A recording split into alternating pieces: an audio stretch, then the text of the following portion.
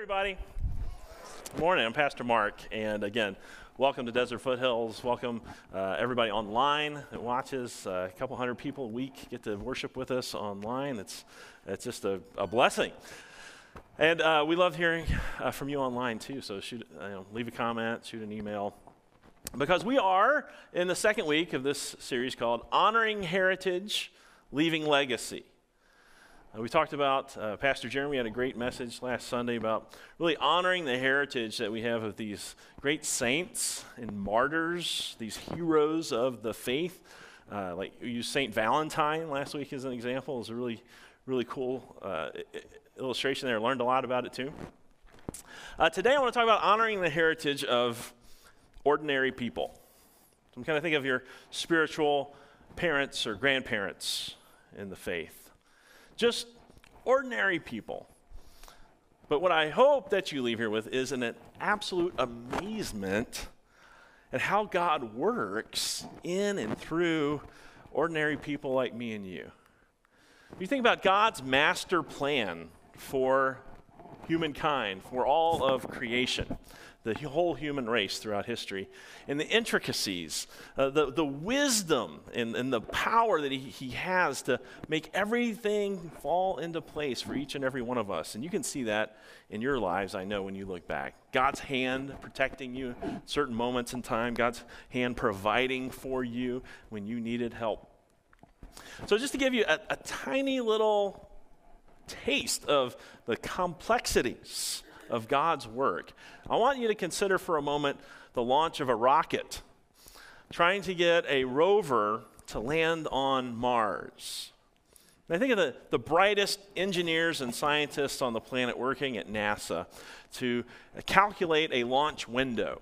And a launch window considers just a multitude of factors, more than I'm going to be able to name, but just some of the factors.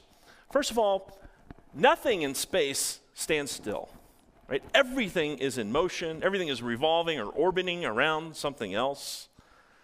You've got comets and asteroids flying through. You have to calculate that on your trajectory.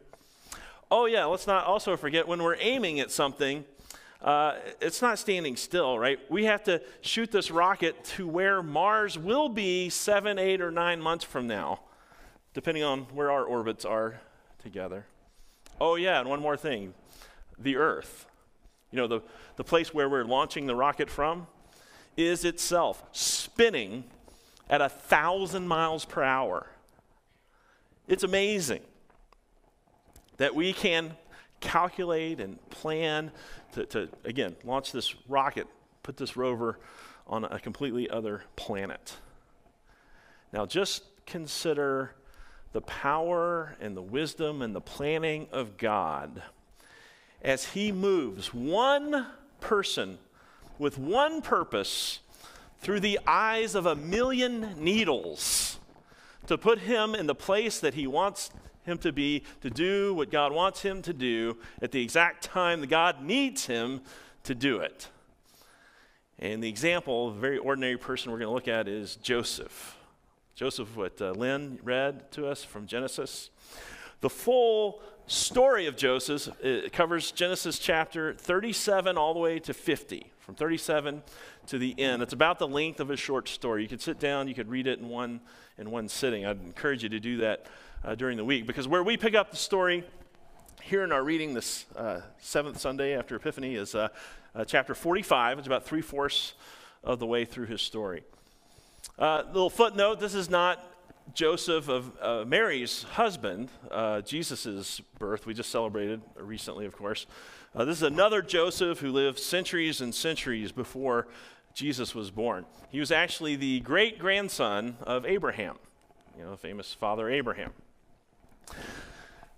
Now, one of the points I want to make is that he's an ordinary person from an ordinary family, and we know this because it's very clear. Scriptures don't hide it at all. They make it very clear that this is a very dysfunctional family, right? Like all of us. Let's be honest. Right? Normal, ordinary people. Now you might think, well, these are shepherds. What could be more boring than a family of shepherds?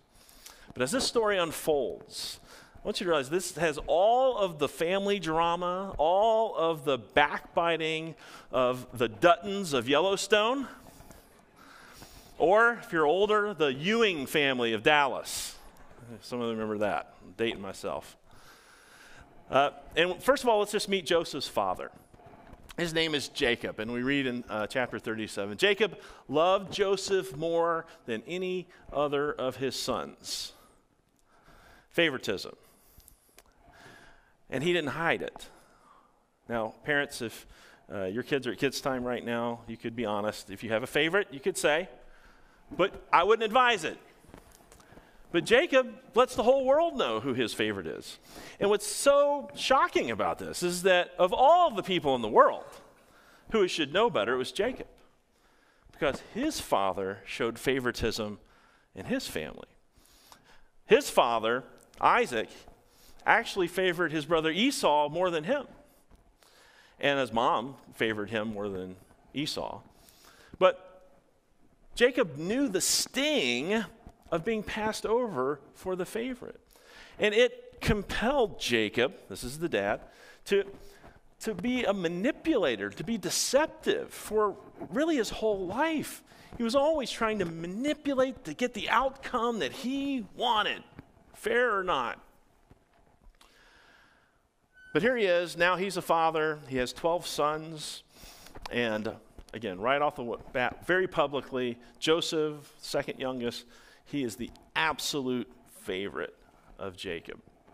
And this is obviously going to lead to more trouble as we go down the road. This dysfunctional family obviously had sibling rivalry.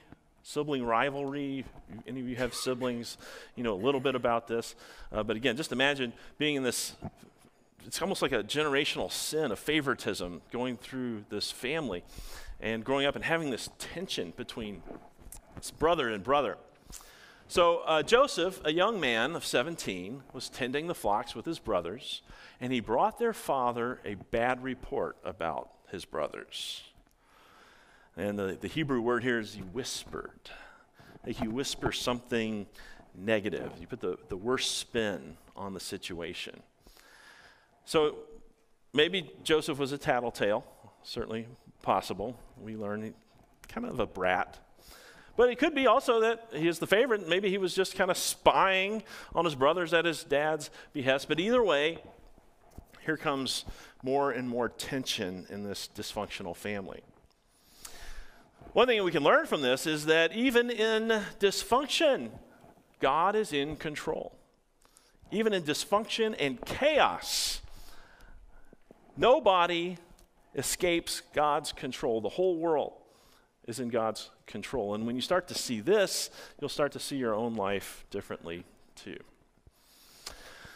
Another element from Joseph's story that, again, an ordinary person, is that we begin to see God's hidden hand at work in Joseph's life. Certainly not a perfect young man, far from it. And yet God still has a plan and a purpose for him, and God is going to make sure it comes about. One of the things God does is he gives Joseph dreams. Now, Joseph has dreams that all of his brothers are going to bow down in reverence to him. Now, he's second youngest, 10 older brothers. Now, again, the mistake he made is that he told his brothers about this dream.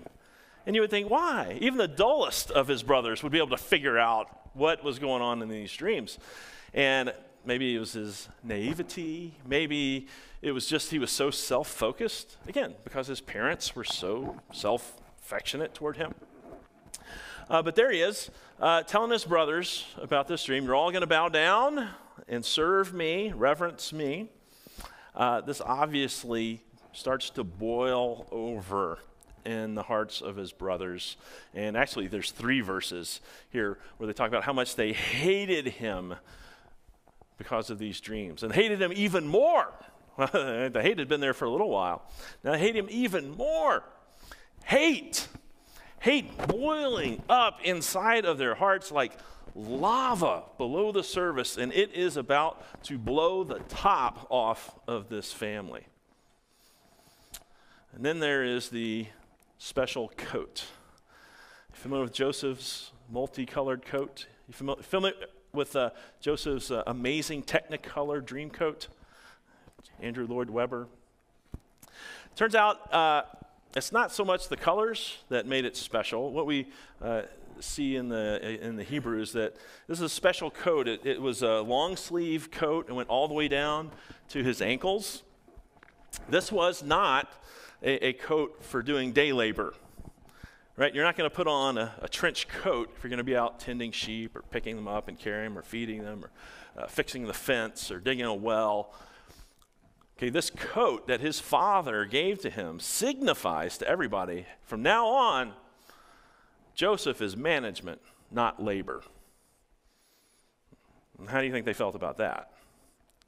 Well, here again in 37, they saw Joseph coming from afar. Man, they could see that coat from a mile away. And before he even got there, he was so far off when they saw him, they had plenty of time to start conspiring about how they were going to kill him. And of course, get away with it. Now, I'll give Reuben a little credit. Reuben's one of his brothers. Reuben actually spoke up and he said, let's not kill the boy. I mean, he is our brother after all. Here, there's this well. Let's just throw him in this pit and leave him there. Well, okay. I said, all right, we'll do that. We'll do that. And just as they were getting ready to throw him in the pit, they see a caravan coming over the horizon. These nomads, traders. And they said, wait, better idea. Let's sell him as a slave to this caravan. They can take him off wherever. Aha, that's it. So that's what they do. They sell him for 20 pieces of silver.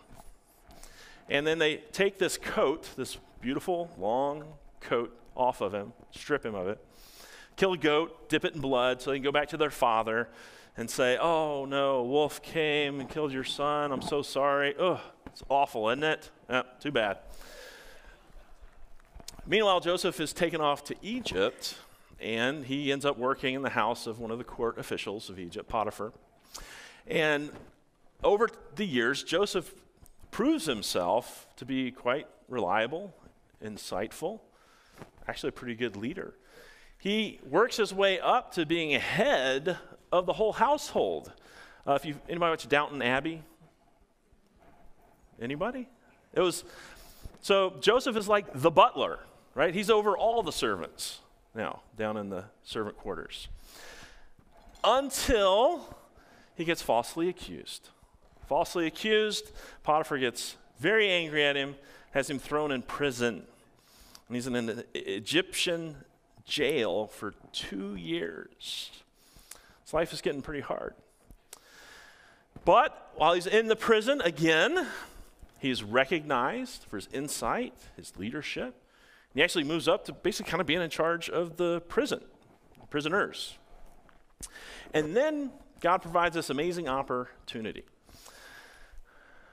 Based on people he met in prison, went back to cupbearer for Pharaoh, he goes back, serves Pharaoh. Pharaoh starts having these crazy dreams. They're just disturbing him. He doesn't know what to do with these dreams. He's talking to everybody, talking to his magicians and counselors. They can't give him any help. Finally, somebody who had ran into Joseph at the prison said, hey, I know somebody who had a story about dreams. He's here because of dreams. He can interpret dreams. Pharaoh's like, hey, I'll give it a shot. Bring him here. So Joseph comes and he interprets this dream that Pharaoh had, and this is the meaning of the dream. It was that Egypt was going to experience 7 years of plenty, of harvest, followed by 7 years of absolute famine. So what do? We prepare now. We save and we store these next 7 years so we'll be ready and we'll be able to survive through the 7 years of famine.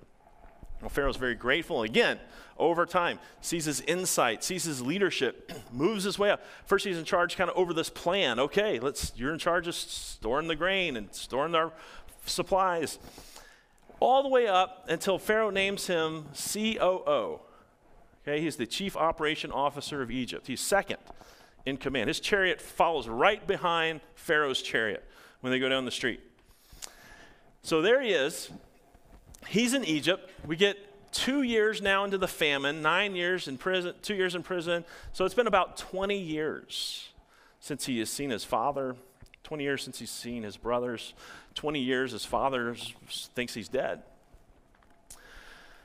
The famine hits the whole region. Even the people in Canaan are starving to death now.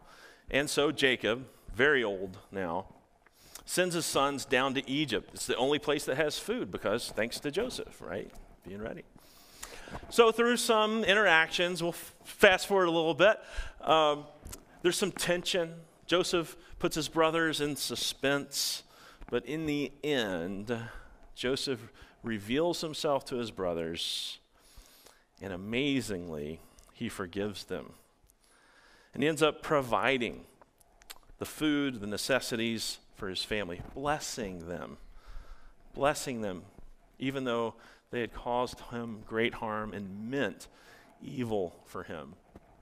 Joseph is able to say, this is our reading today, we're in 45 now, tell my father about all the honor accorded me in Egypt and about everything you have seen, and to bring my father down here quickly. That sounds like a man who longs for his father to be proud of him. It sounds like a man who honors his heritage. Like, Dad, you led this nation, our great family. Come down here and look, see what I'm doing now. And come quickly, again, because he's old and traveling is going to be difficult. The big lesson in all of this is that there is a design hidden inside our pains, the pits that we fall into, the heartaches that we have. God has a master plan that he is orchestrating. And it's so complicated we couldn't begin to understand it. So no matter how often we ask, why God, why, if he started to explain it, we wouldn't understand. It's too complicated. But there's a purpose. And here's what I want you to really remember. Is that you don't have to know why. You don't have to understand to believe that God has a purpose. To trust that God has a plan. And it is a master plan for you, for all of humanity. Joseph was able to say to his brothers, God sent me before you to preserve for you a remnant on earth and to keep alive for you many survivors. So it was not you who sent me here, but God.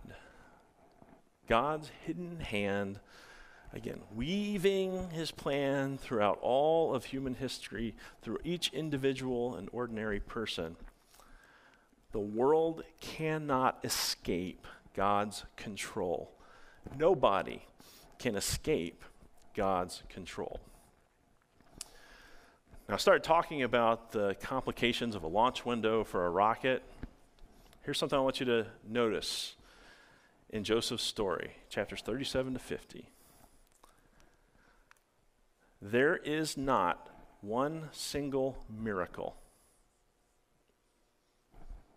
Never in Joseph's life does God suspend natural law in order to bring about his plan. God works through ordinary people in our ordinary daily lives. Many times it's hidden. Many times we don't know why or understand, and we certainly can't see where it's going to end up. But we know God is in control, and he's working all things for good. Because he's in control, we can learn that God turns evil into good. God turns evil into good. We can always trust that fact. We've seen it over and over in our heritage, and certainly God is the same today. Now, that does not mean that the disease was good, or the divorce was good, or the death was good. It was evil. And our enemy meant it for evil against us, but God will use it for good. He'll make it good. God turns evil into good. Second, God is with us. What a great promise that is. When Joseph was in the pit, God was with him. When Joseph went down into Egypt, God went with him. When Joseph was in prison, God was with him, strengthening him, making him head over the whole prison.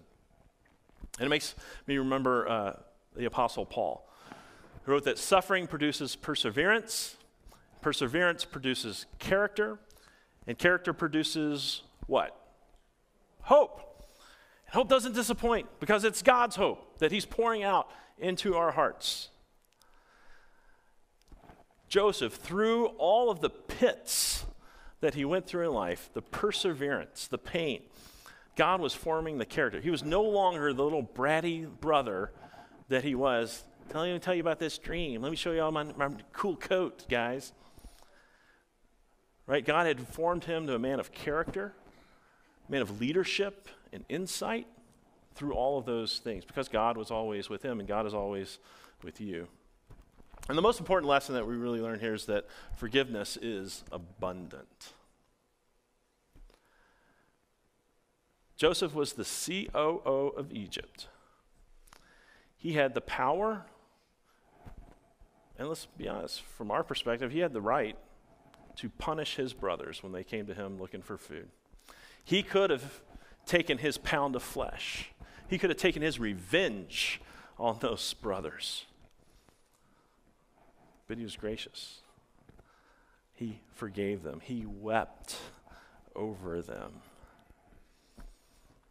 And let's be honest, our God has the power and he has the right to punish me and you. But he's gracious. He loves us, he forgives us, and he weeps over us.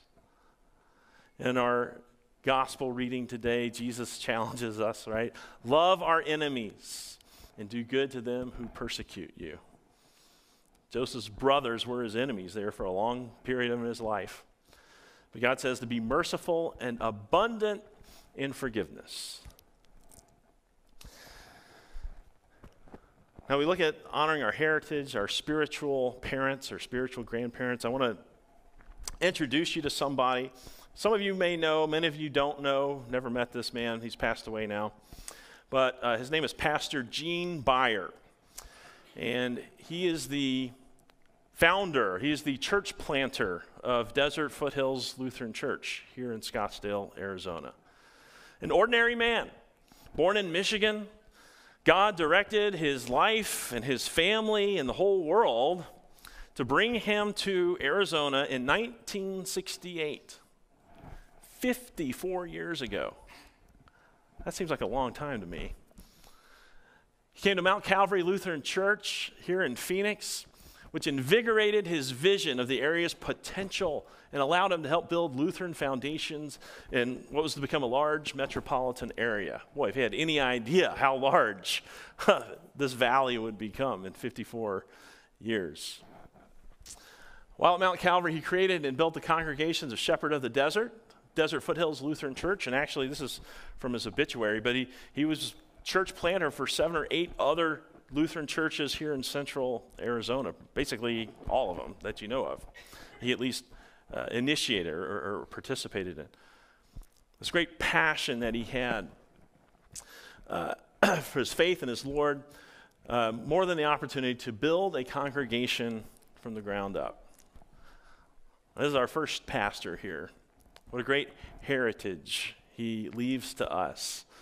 A passion for connecting people to Jesus in our city. More and more people in our community, more and more people are moving to Arizona. And when we honor those people from our heritage, we're just remembering the work of God in their lives. Everything that we admire, heroes of the faith to spiritual parents, it is the work of God in their lives. It is his master plan coming together that we recognize now, looking back, and we are in awe of God's work. And the same God is working through us here today. So let's pray and thank God for this rich heritage that we have and ask him, of course, to continue to bless our efforts. Heavenly Father, you're our Heavenly Father. We thank you that we are in your family, that you have adopted us in baptism, that you have nourished us on the food of your word and your sacrament. And we thank you for the great vision that you have cast before us from Pastor Beyer and the founders of this congregation, and from, again, the generations before them that inspired them as well to connect people to Jesus, to spread your gospel here in this city. And we pray you continue to strengthen our efforts, grant us your wisdom to go forward in faith, and to have that faith, that courage to step out into, well, just trusting that you're going to be there and you're going to provide and you're going to bless. For these things, Lord, for the efforts of Growing Legacy campaign, we ask your richest blessings in Jesus' name. Amen.